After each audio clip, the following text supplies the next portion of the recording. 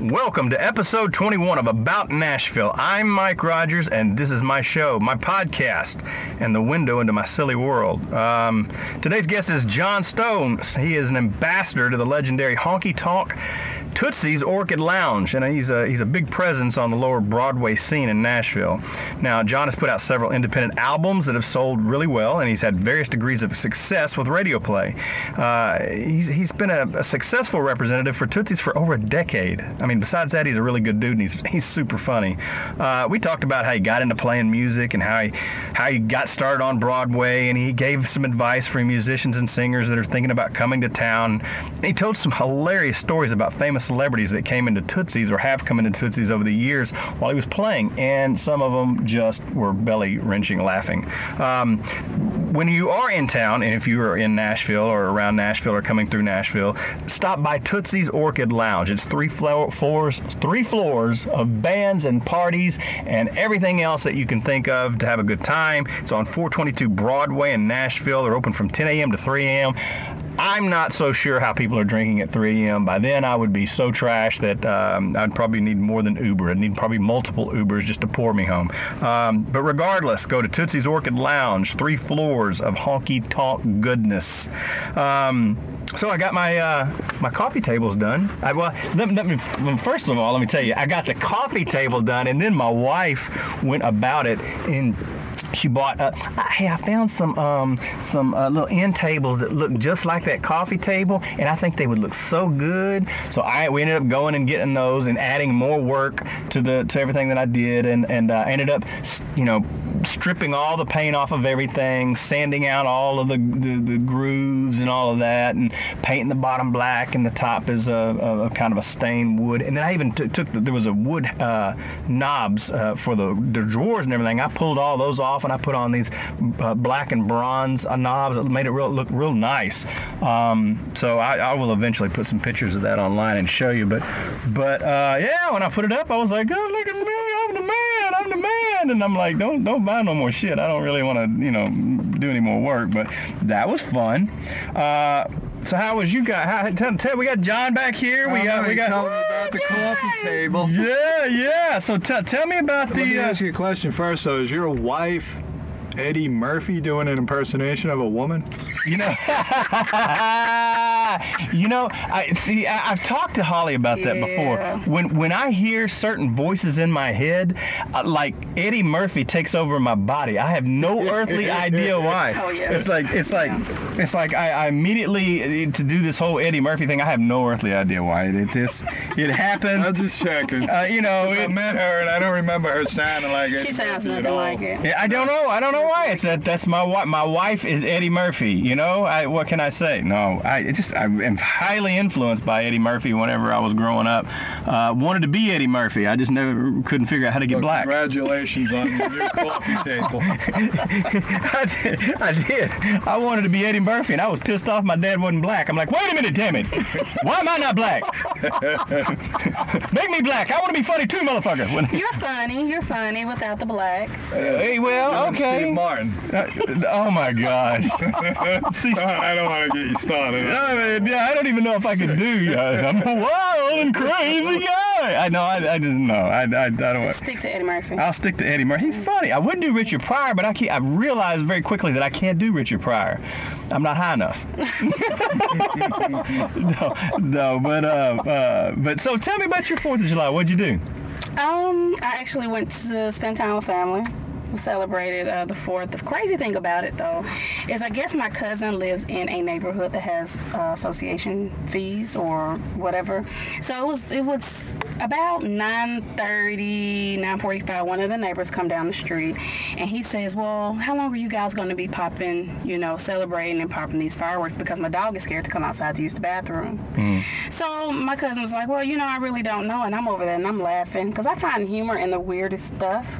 So I'm laughing, and then say about 10 o'clock, the cops patrol the neighborhood and tell everybody that they have to gather up and leave. And like I said, I'm giggling and I'm laughing. My cousin, he's all pissed, and he's like, Holly, what the hell are you laughing at?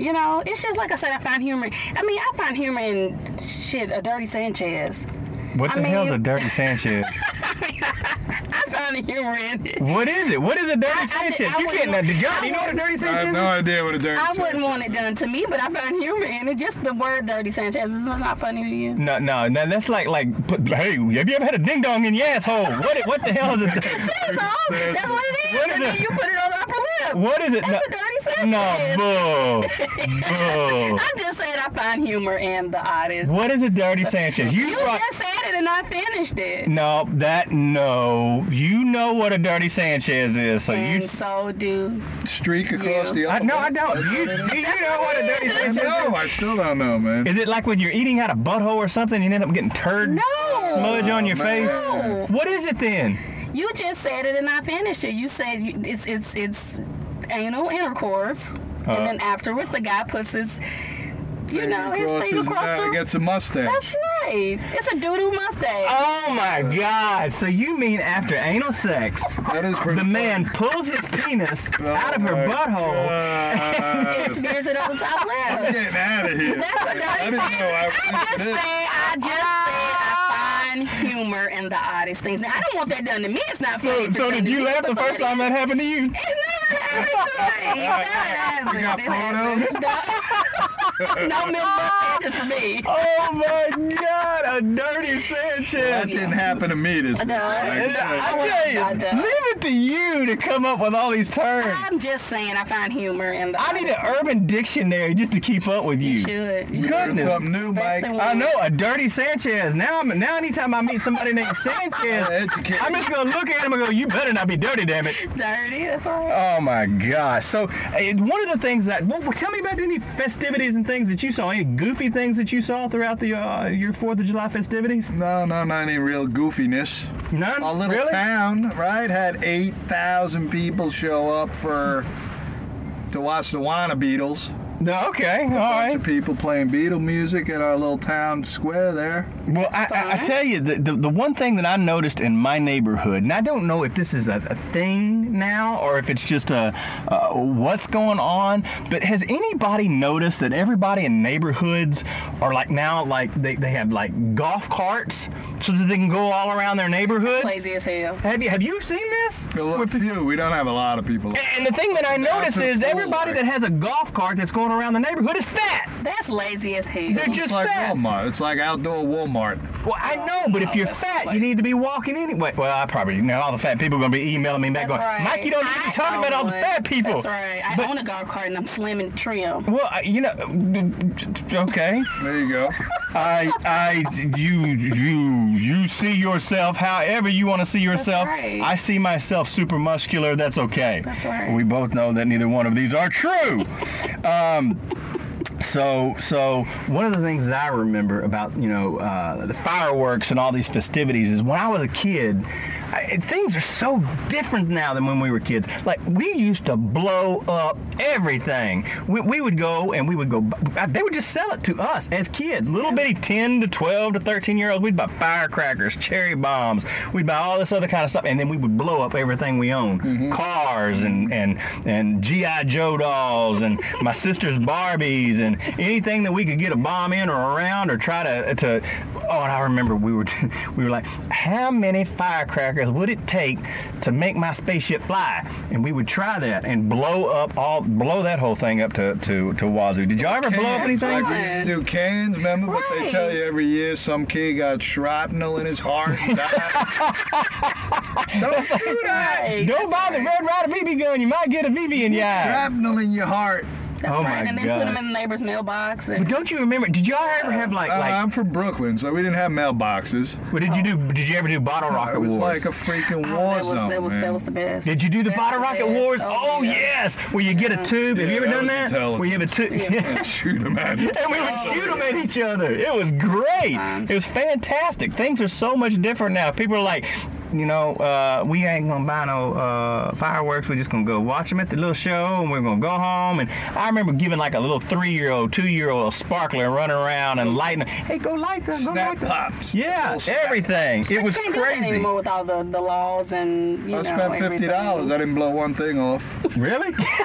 I just collect Don't lie. You already told me you got one nut, and I see you walking around, kind of limping and everything. So I do you have blew one left. something off, John. I've been hit by fireworks. You blew something off, John. We're gonna call him Long John Silver because he kind of like, matey. I'm telling you, he's lying. You know, he blew something off. Hell, like he got 2 fingers back there and 1 leg and a limp and a half a nut. Oh my gosh. So guess what I did yesterday? You gonna die. What? I went and did stand-up comedy for the first time ever. And you didn't invite me to come? I didn't invite anybody. I just went and did it. You didn't know anything? You told me an hour before. Oh, that, you know what? I knew what he was going to do. Part of what he was I did. Just how'd it go? It went well. It went really, really well. I'm going to be honest with you, but like there was like 30, 35 people in there. And this was like this little bar that was on 16th Avenue, downtown Nashville. And like if you did not know where you were going to miss this place. And I went into this place and there's like all these people and they look like comedians. And I went in wearing basically a suit with no tie. And I'm like, oh Lord. And you had your regulars there and they look like these hardened sailors that had been drinking at the bar for days. They were like probably 60. It's all about the PBR. Oh, absolutely. And they were like in their mid 60s and they didn't look like they wanted to laugh at nothing. Like I could have probably taken a shit on stage and they'd have just looked at me going, hey, you probably need a wipe. You know, nothing. Absolutely nothing. So I was like a little nervous, and then like all of these like comedians got on, and even the host of the show, who is a very funny guy that I've seen perform before, like got up there and nobody was laughing, and I was like, oh Lord, I'm in trouble. And then I started noticing that everybody had pads, and everybody was like writing their little jokes and the premise of their jokes on these pads and things. I'm like, I ain't got no pad. I got my cell phone. So I'm like, hey, sir, can I borrow a piece of paper and a pen? So I thought I'm just going to write down some stuff just to look professional and walk up there and act like I know what I'm doing. So I walk up there and I say, I say a few things and I do my little 5-minute bit and everybody's laughing, and I'm like, yes, I did this, man. And I closed with my big, and I'm not gonna say what it is, but I closed with my big thing and got down and I was like, I could do this again. I might do this again. I might go out there and do like 2 or 3 of these things, and just kind of, it was fun. Were you Eddie Murphy at any time? I only really go into Eddie Murphy when I tell my wife's voice. Okay, so your wife's Eddie Murphy. Yeah. Okay. I tell you, I was gonna say a good idea could be for your show called Mike Rogers Raw. Well, you gotta come out with a tight ass leather suit and all of that. You gotta put a sock in your. And then throw out that southern accent on him, man. But see, I would just be rawer. Rawer. There you go. Rawer. I'm rawer. Rawer. My name is Eddie Murphy. I'm rawer. No. Yeah. But I don't know. It's like when I start telling jokes and I start telling my wife's voice in the jokes, Eddie Murphy comes out of my mouth. I have no earthly idea, and I just guess I've watched too much Eddie Murphy growing up. Literally, I wanted to be Eddie Murphy growing up. I mean, I wanted to be either Eddie Murphy or Michael Jackson, and I'm just glad I didn't end up Michael Jackson, So is this a bucket list thing, or are you going to continue to do it? I'm going to continue to do it as long as my bucket doesn't fall over. Like on that AARP commercial or whatever it is, like I wanted to be a comedian for 30 seconds. Well, Drop the mic, walk off, you're done. Yeah, I can say I have done stand-up comedy now, but what I would like to do is just kind of like, take some of the jokes and take some of the skits and everything that I was doing and just kind of like smoothing them down and then like I had all kinds of people on Twitter and Facebook that were going, hey, put up some video. I'm like, no, this is like the first time I ever had sex. I wouldn't put a video of that either, I don't want to see that. Well, that's right. It had something to do with grape jam or and be like, no. Whole tub is purple. I do not know. I can't put up something like that when I do not even know what the term Dirty Sanchez means. Right. And the fact that you know what Dirty Sanchez means makes you a dirty girl. I am very, very. But now that you know, you are a step closer to videoing your comedy routine. Nope, I am not. I need step closer. What I'm going to do is... You're going to incorporate music at some point? Yes. What I'm going to do is like I'm going to bring up my guitar and I'm going to start writing some corny songs. Cornier than I already write, and kind of incorporate that into it as well. But I have no earthly idea why. This is a step in this weird direction. I have no idea where this direction is going. It'll be fun though. Well, congratulations. Thank you. All right, guys. Now we're on to the interview with John Stone. Dream big, everybody.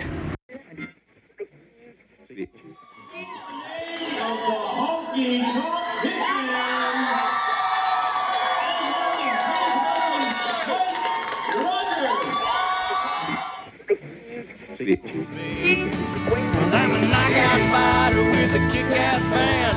That's why they call me the honky-tonk hitting man. A knockout fighter with a kick-ass band. That's why they call me the honky-tonk hitting man. Yeah.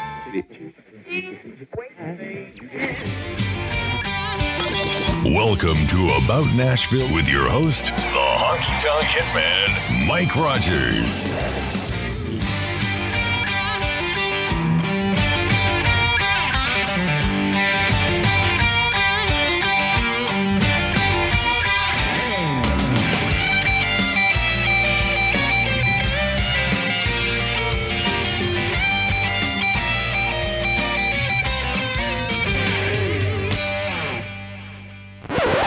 So, dude, as I was coming out here, and I'm not, this isn't a joke. So, I was on the GPS in my car, and it got to a point where it was like, yeah, we've taken you about as far as we can.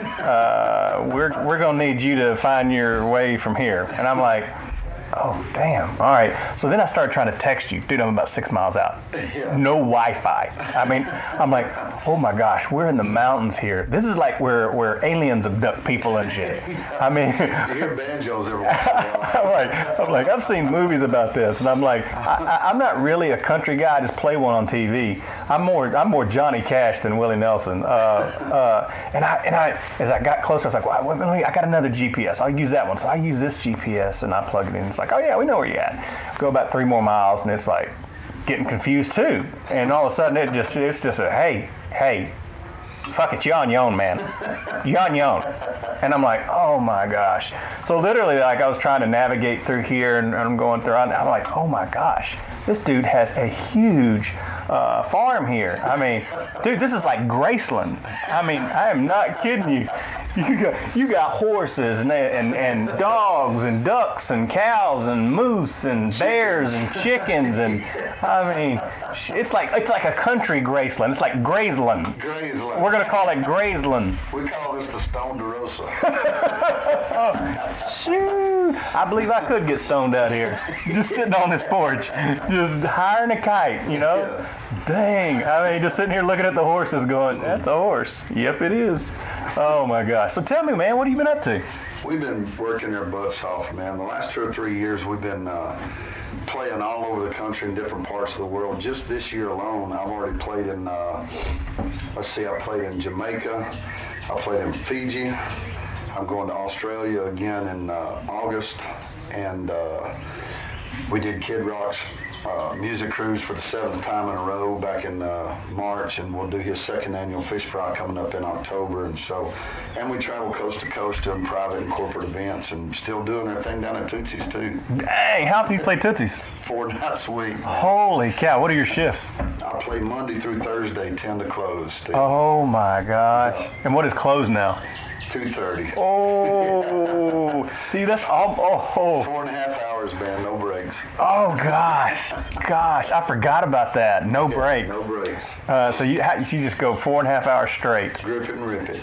Golly. I even do that in my private shows when I go out to do corporate events and play festivals. Like if I've got a 2-hour slot somewhere, I'll play straight through. Or if I'm doing a 4-hour show for a corporation or a private event, I'll play straight through. Really? Yeah. If you get them and you don't never let them go, they don't escape on you. Well, yeah, that's true. That's true. If you take breaks, they want to slide out the door on you. Dude, Tootsie's is like a whole different thing now. It's like a honky tonk mall.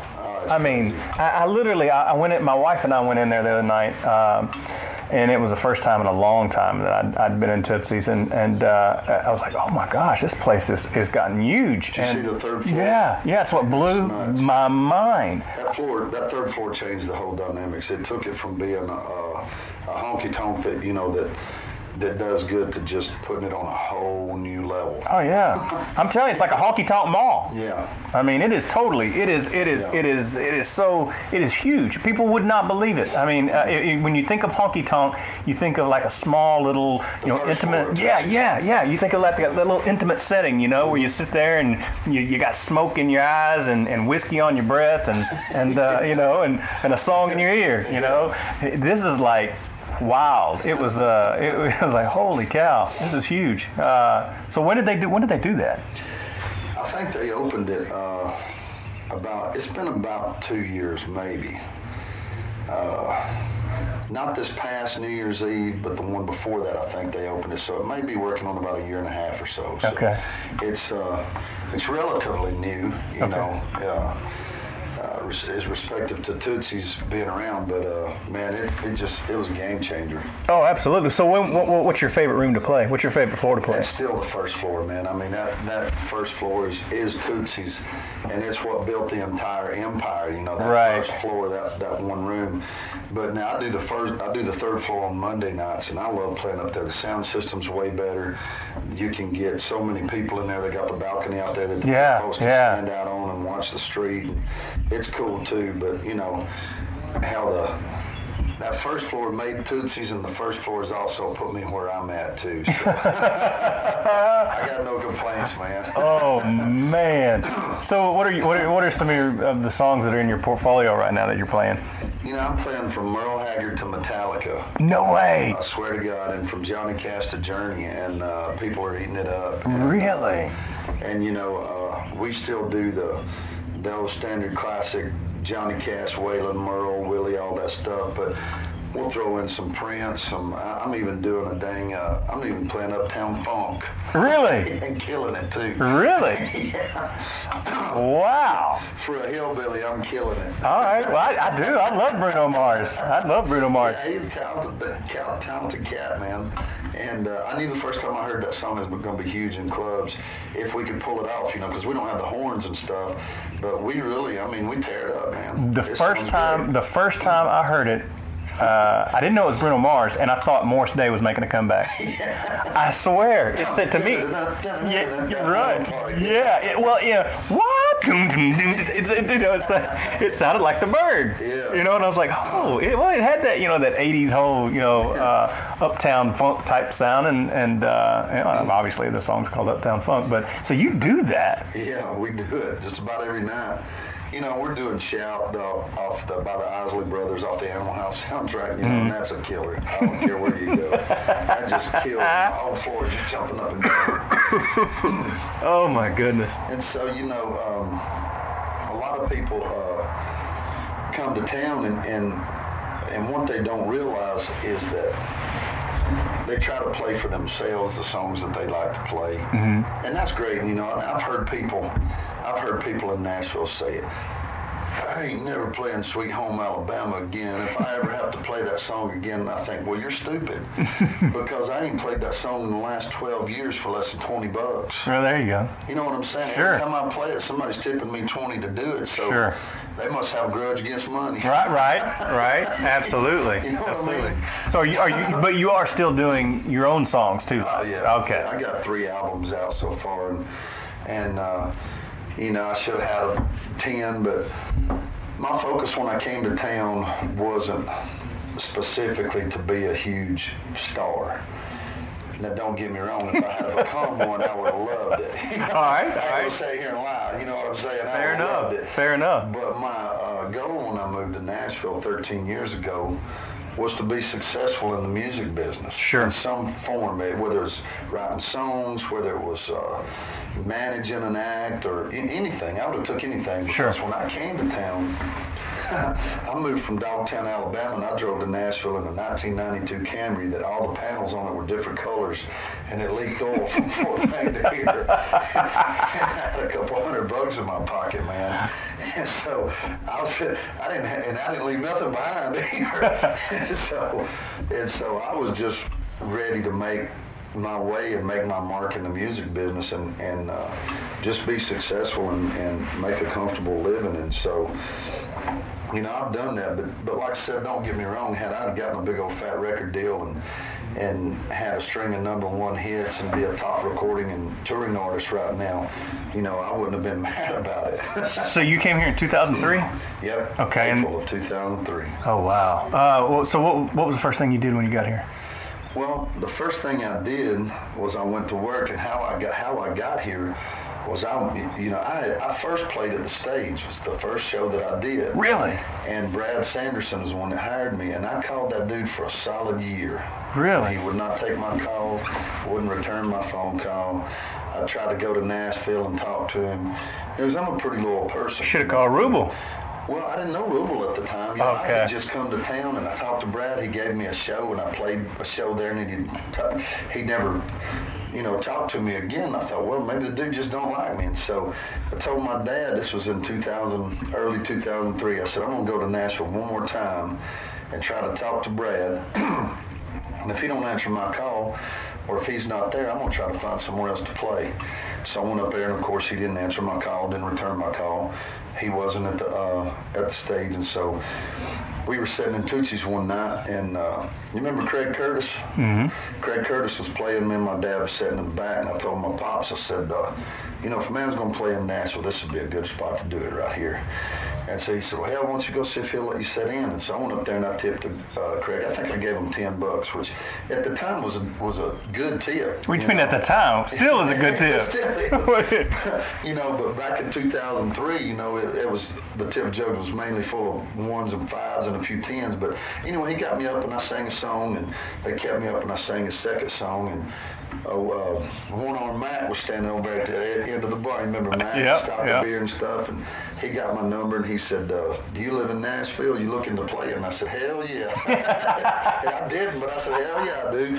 And he said, well, somebody will be calling you. They'll be wanting to talk to you. And so he said it'd probably take about a week because John Taylor's down in Florida, and he won't be back. Well, the next day I got a call. He said, you be in my office on Friday. So he drove back, and I went and sat down with him, and that Friday, and the next day on Saturday, they gave me a 2-hour show in the back room, with a band that Greg Humphrey had put together.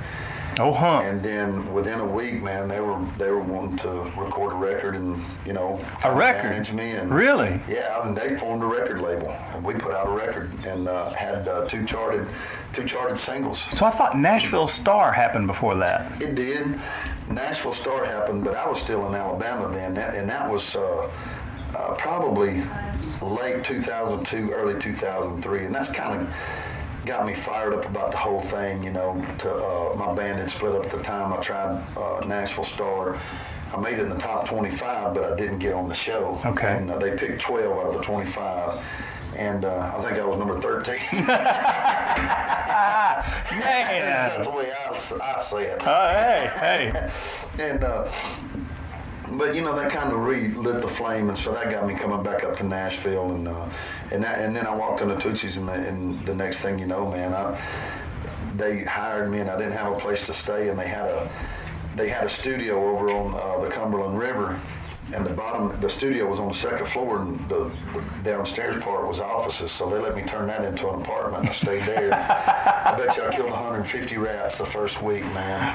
And had mold in it. I stayed sick for 6 months, and I finally got me up enough money to rent an apartment and got out there and finally got well. Dang. So it must have been not too long after that you and I started, because it was about I started playing there in 04. Yeah. So you put your record out in 03 or 04? Well, we recorded it in 2003, and we released it. I think we finished it in early 2004 and released it in early 2004.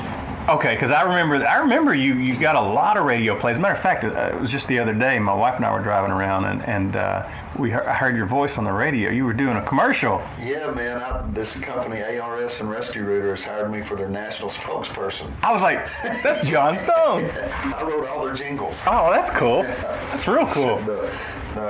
The Call ARS Rescue Rooter song, I wrote that, and that's me singing it. So you did the Nashville Star thing. You came up here into Tootsie's, and then they basically saw you and said, "We're going to build an empire around you. We're going to make a record label. We're going to do it all, management, all that, yeah. Booking, everything." They sure did, and you're not the only artist that they do that for, right? Well, at the time, I was. I don't know exactly if or how many other people they signed. I know I was the first, and they're not doing the record label anymore, but they are, what would you say, kind of developing artists, you know, to play there, and working with them on songwriting and teaching them how to honky tonk. John Taylor's got this thing he calls honky tonk school. All right, sounds like he's got honky tonk you going. Well, he makes them come down and watch me and Scott Collier and take notes. There you go. He does, man, and still to this day, and. But you know they put that record out, and we had 2 charted singles, and we had a 42 and a number 48. And I always kind of make this joke. I tell people when I introduce the song "Shame on Me," the first one that we put out, I said this is the first song that I had that I released as a recording artist when I moved to town. I said it made it all the way to number 42. And people kind of laugh, and I say, I know. Not everybody gets to have a number 1 song on the radio. I said, but you know what? Not everybody gets to have a number 42 either. Love it. It kills them. I love it. I love that positive view, and I love the way that you stated very clearly in the beginning you're like, I came here to everybody views success differently, and my idea of success was being able to put food on the table and make music, and that you've done it. Yeah. So you're successful, man. Hell yeah. You do music full time for a living, and you get on a bus and you go all over the world. Yeah, and I've done that since I was 21 years old. That's all I've ever done is play music, and it was, my dad always says, chicken one day and feathers the next. There was a lot of feathers early in the beginning, Finally, we're getting a little chicken on the table. Oh, man. Oh, it's crazy. Just to see how things have developed down on Broadway. Well, it has changed crazy. In the last 10 years, it's nuts. In the last 5 years. The last 5 years especially. And,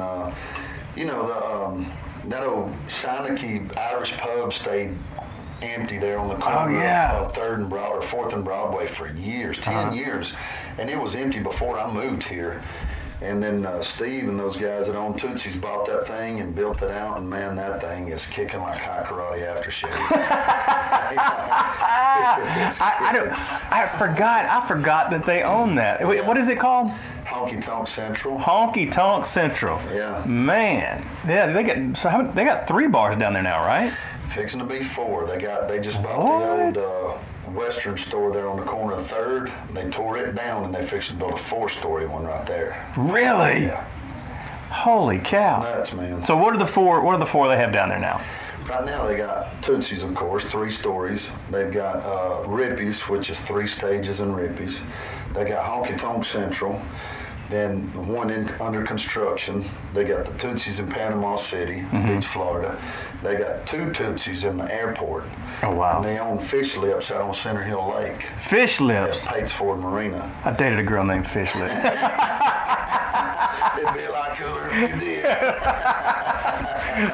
Man.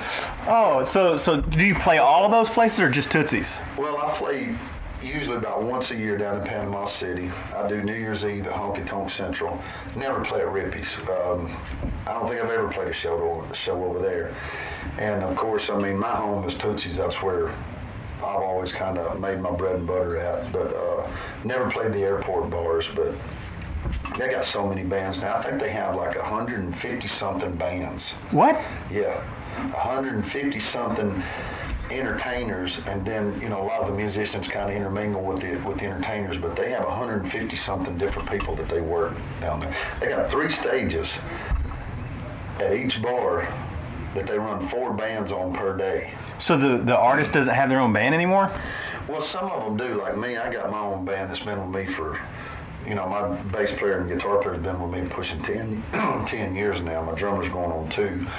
And some of the acts that get the more steady shifts where they're playing enough to keep a band, they have steady bands, but the guys who are just picking up shifts here and there, it's still just musician potluck. Yeah, I was like, how would you play your own original songs if you I always hated that part about when I first moved to Nashville. It's like every time you go on stage, you got a different band, and you can't get comfortable with a song. Yeah, you can't get comfortable with the flow of the show. Yeah, and it does make a difference. It makes a huge difference. Yeah. And when you got to call out a song, and I don't really know that one. What about this one? I don't really know that one either. I can only play it in G.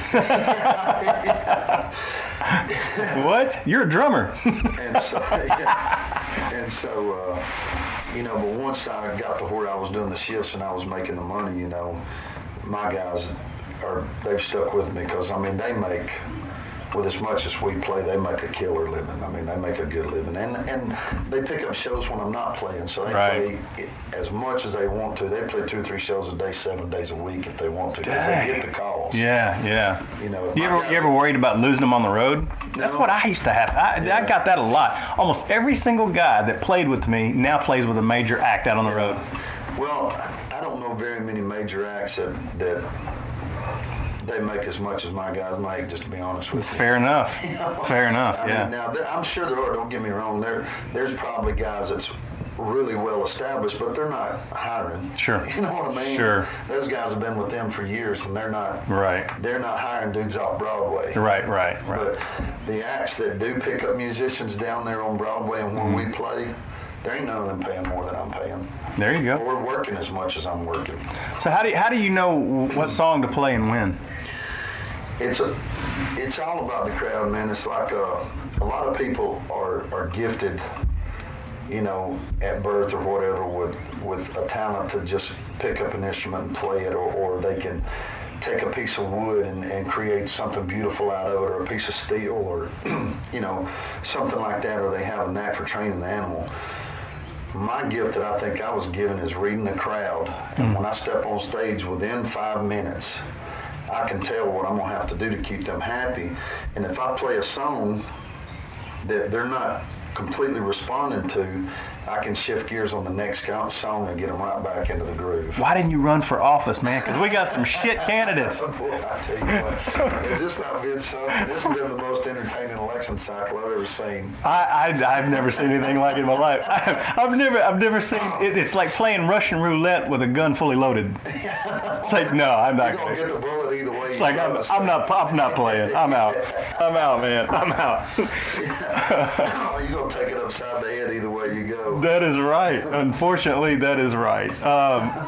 So the young artists that are out there that are considering coming to Nashville, that want to play when they get here, what advice would you give them? It depends on what they want to do when they get here. If they want to be a star, if they're coming here to get a record deal and be a star, they need to write songs. They need to focus on writing songs. Don't focus on playing every day, because you get caught up playing, trying to make a living making music, and you don't have time or the energy to write the songs.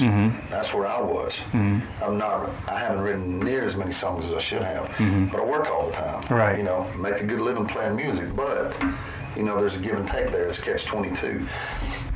If you're coming to town to make a living playing music, and maybe you're not a great songwriter, get in front of an audience, learn how to get that audience on your side quickly, and go down there and get you a gig and make some money.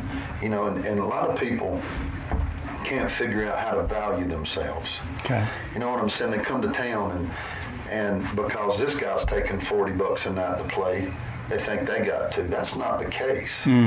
That's not the case, because if you can walk in a joint and you can make them cash registers make music, you can pretty much negotiate whatever you want to make. Right. Because very few people can do that for 4.5 hours straight. Sure.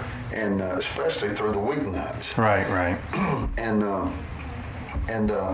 So, people come to town with the ideal that you get here and you can't, the pay is what the pay is. Take it or leave it.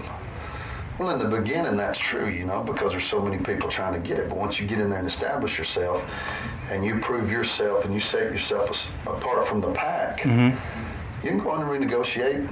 You sure can. And also when people are trying to book you for events and stuff like that, because people are always there on conventions and stuff and for business, and they're always hiring entertainment for those things, and they have big budgets.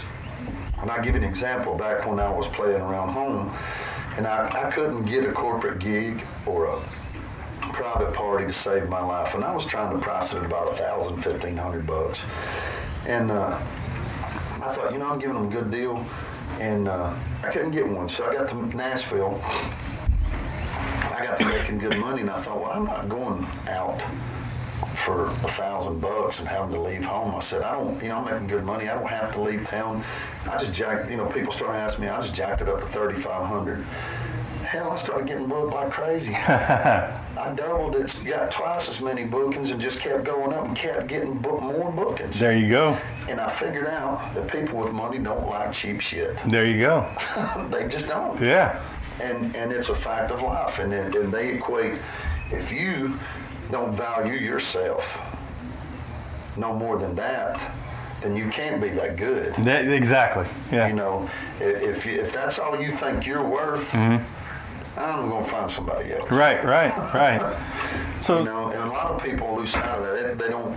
It took me a long time to figure it out. Don't get me wrong. I didn't just wake up one day with the epiphany, when I was a kid, that hey, this is how you make money in the music business.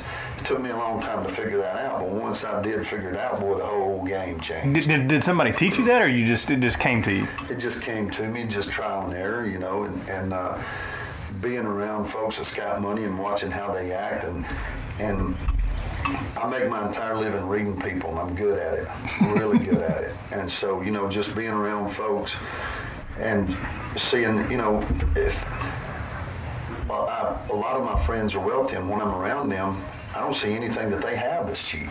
Sure. They drive nice cars, they have nice clothes, they have nice homes, they have nice yards, they have nice boats, they have nice vacation houses. Why wouldn't they have expensive entertainment? Sure. And once that clicked in my head, boy, like I said, the whole game changed. Dang. Yeah. George and Wheezy moved on up. Moving on up. That's right. Oh my goodness.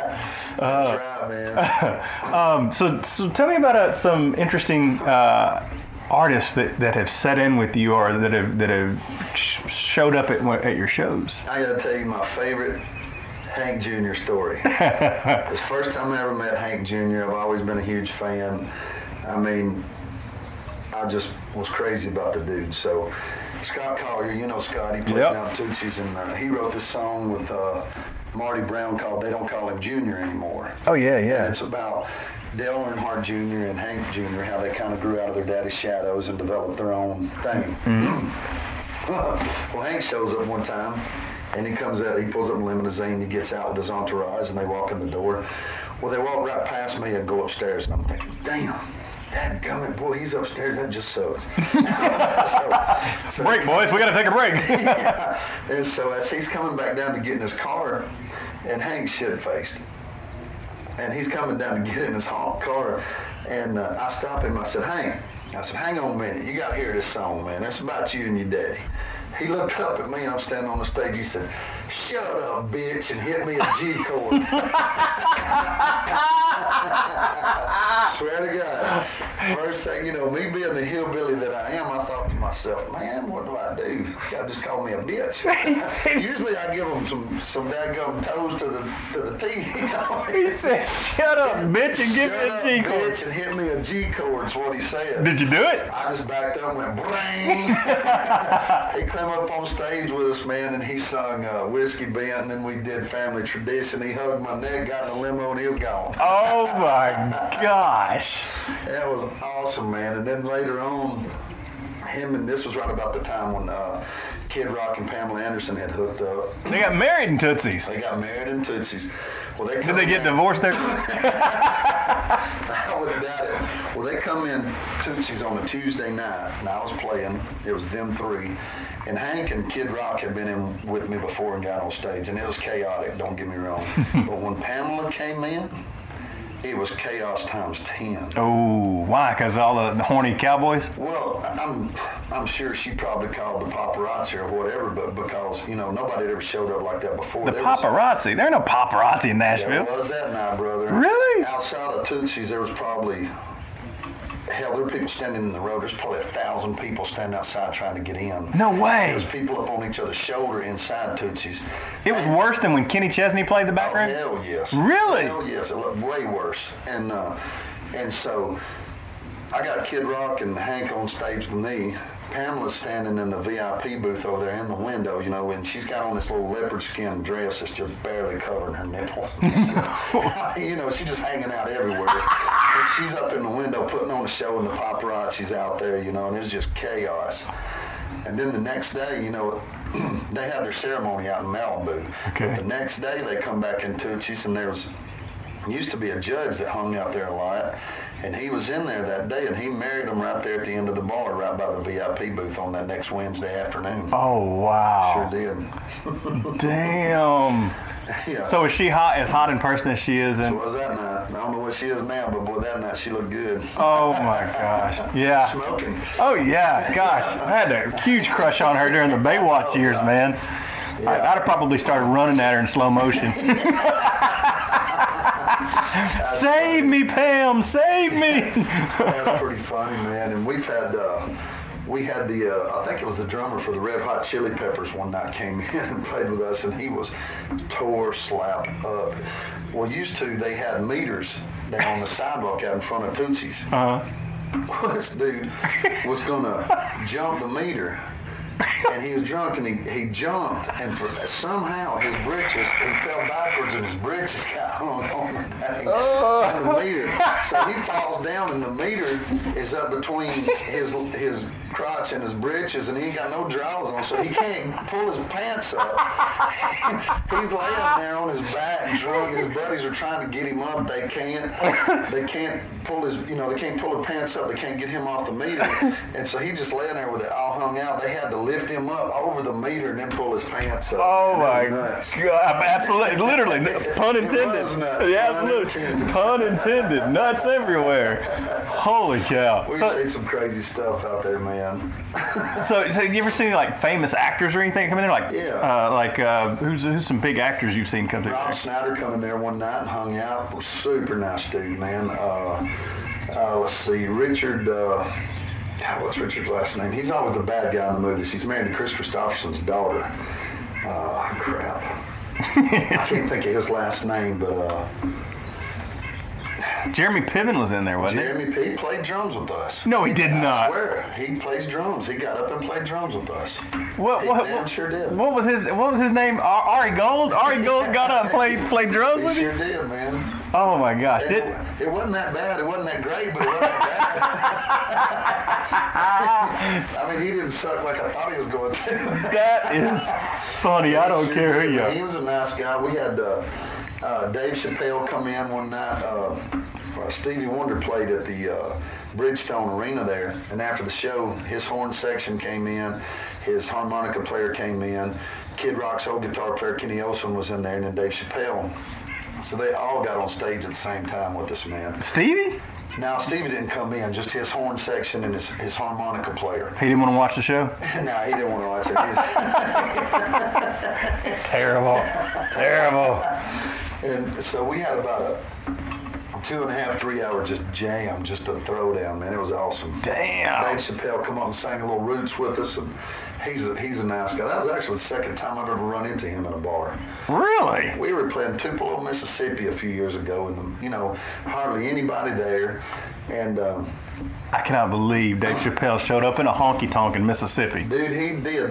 Him and his buddy had gotten motorcycles, and they was out riding the Natchez Trace, and they swung through Tupelo, was going to find somewhere to get a beer or something, and they come in our bar, and we had probably 30 minutes left, and so when we got done, the owner walked over there and introduced me to Dave, and he said, "Hey, John, this is Dave Chappelle." I said, "No, it ain't." I said, "That's Rick James, bitch." No! What did he do when you said that? He just gave me that look. You know he hears that all the time. Oh, okay. Yeah, he didn't laugh, but... He's like, you ain't funny, white boy. I didn't need him to laugh. I thought it was funny as hell. You ain't funny, white boy.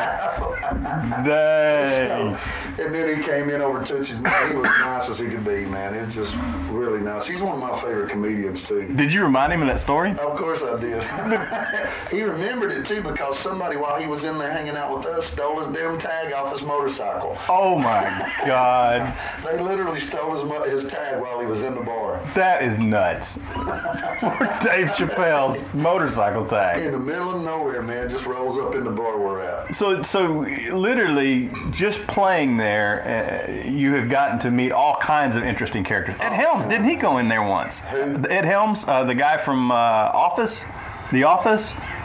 I don't think I was playing that night. I remember just a few weeks ago, we had the principal off of Saved by the Bell, Mr. Belding. Ah, yeah. He actually sang with us. Well, I played with Brett Michaels there before. Yeah, I remember that on the second floor. Yep. It's a nice dude, man. Yes. That dude is a super nice dude. He never forgets a name or a face. Nope. Never. Nope.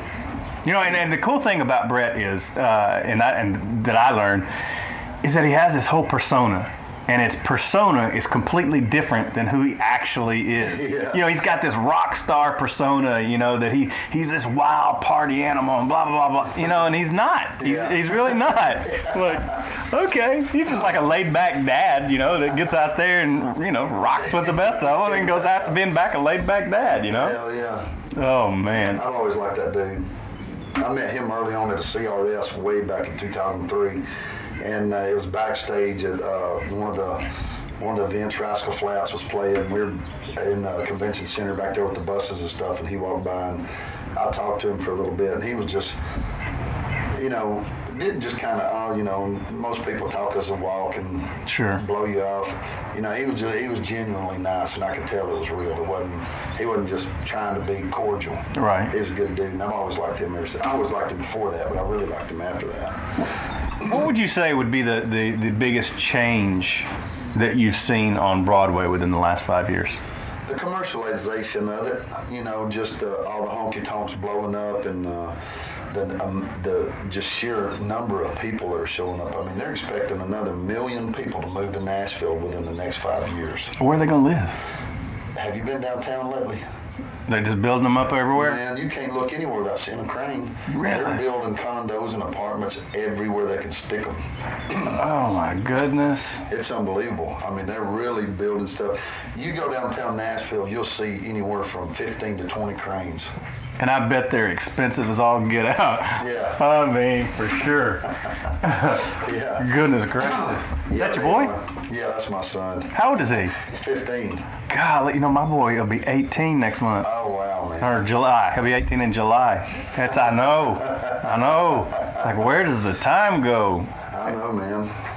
Is he your oldest? Yeah, well, no, I got 2 stepchildren and they're older than him. He's my oldest. Oh, gotcha. He's my only son. Gotcha. My only child. But we got 2 stepchildren. But he turned 15 in February, and he's 6'3", wears size 13 shoe, and he's pushing 170 pounds. Dang. Well, how tall are you? You're like 6'4", 6'5"? I'm 6'4", yeah. Yeah, you're tall as all get out. Yeah. I mean, I'm 6'1", and I don't feel short to most people, and then I like stand up at you, and I'm like, damn, this guy's tall. Holy cow. But man, I tell you, well, so we've gotten the advice for those that are coming into Nashville, and we've gotten some great stories. Is there anything else that you're going to add to this thing, man? I mean, this has been a fantastic. I think the audience is going to get a lot out of this, just from you know, the candid conversations that we have on the show. It gives them kind of like the fly on the wall opportunity to hear stories that they would have never heard otherwise. Yeah. So, you know, where can they find John Stone online, on Twitter, Facebook, and your website and Tootsie's and all that? Tell us about those websites before we close this thing out. Well, my website's johnstonecountry.com. John spelled with an H. John stonecountry.com. I'm John Stone Country on Facebook. I'm John Stone Country on Instagram, and I'm the letter J Stone Country on Twitter. You know, so it's pretty easy to remember. And, you know, if people want to kind of get a little glimpse of what goes on at Tootsie's, they got a live feed now on the internet. You can tune in at tootsies.net and click on the webcam, and you can watch the bands play live and see a little piece of the crowd. And I think they got one on all 3 floors, just to be honest with you. And so folks who's never been there can check it out. And, you know, we travel all over the United States and different parts of the world. So if you check out my website there at johnstonecountry.com and see the tour schedule, hell, we might be in your backyard next day. There you go. There you go. So last question. Is John Stone your God-given name? It is. Really? John Wesley Stone. Really? Yeah. There's been a John Stone in my family since every generation since before the Civil War. That was like some Forrest Gump shit there. My daddy's daddy was John Stone, and his daddy's daddy was John, all the way back to the Civil War. My great-great-granddaddy was John Thaddeus Stone, which was a major in the Civil War. Oh, my gosh. So it was. I don't even know. We were like going, these people crazy. And my son's name is John Jackson Stone. Really? So he's going to keep the tradition going. Yeah. And my granddaddy's name was John Stone. And so, and a lot of people do ask me that. Is that your real name? No, it ain't. Yeah, it actually is. Well, you know Doug Stone's real name isn't Doug Stone. It's Brooks. Yeah. People ask me, are you kin to Doug Stone? I'm like, well, no, his name ain't even Stone. He changed his because of Garth Brooks. Yep. I'm the real Stone. Yeah. He's a pretend Stone. Well, you know, there's another John Stone in Nashville that's a songwriter and producer. He works with Lee Brice, and he's got a duo called American Young right now. When I first come to town, he was trying to make it as an artist too. And I remember he was on the second floor of Tootsie's, and I was on the first floor of Tootsie's, and he spells his name Jon. And my first record was Meet John Stone. It was originally Meet the Real John Stone. But we didn't want to sound too arrogant, you know? But it was Meet the Real John Stone, and it wound up being Meet John Stone in Productions. But that's a true story behind the title of that record. Oh my gosh, dude! I appreciate you. I appreciate this, man. This has been a fantastic interview, and I've got to figure out how to get out of here through all these cows before it gets dark because I don't have a GPS. Man, dude, I appreciate it, buddy. Hey, thank you. Oh my gosh. Oh my. That was awesome, man. Oh yeah, that was dude. fun.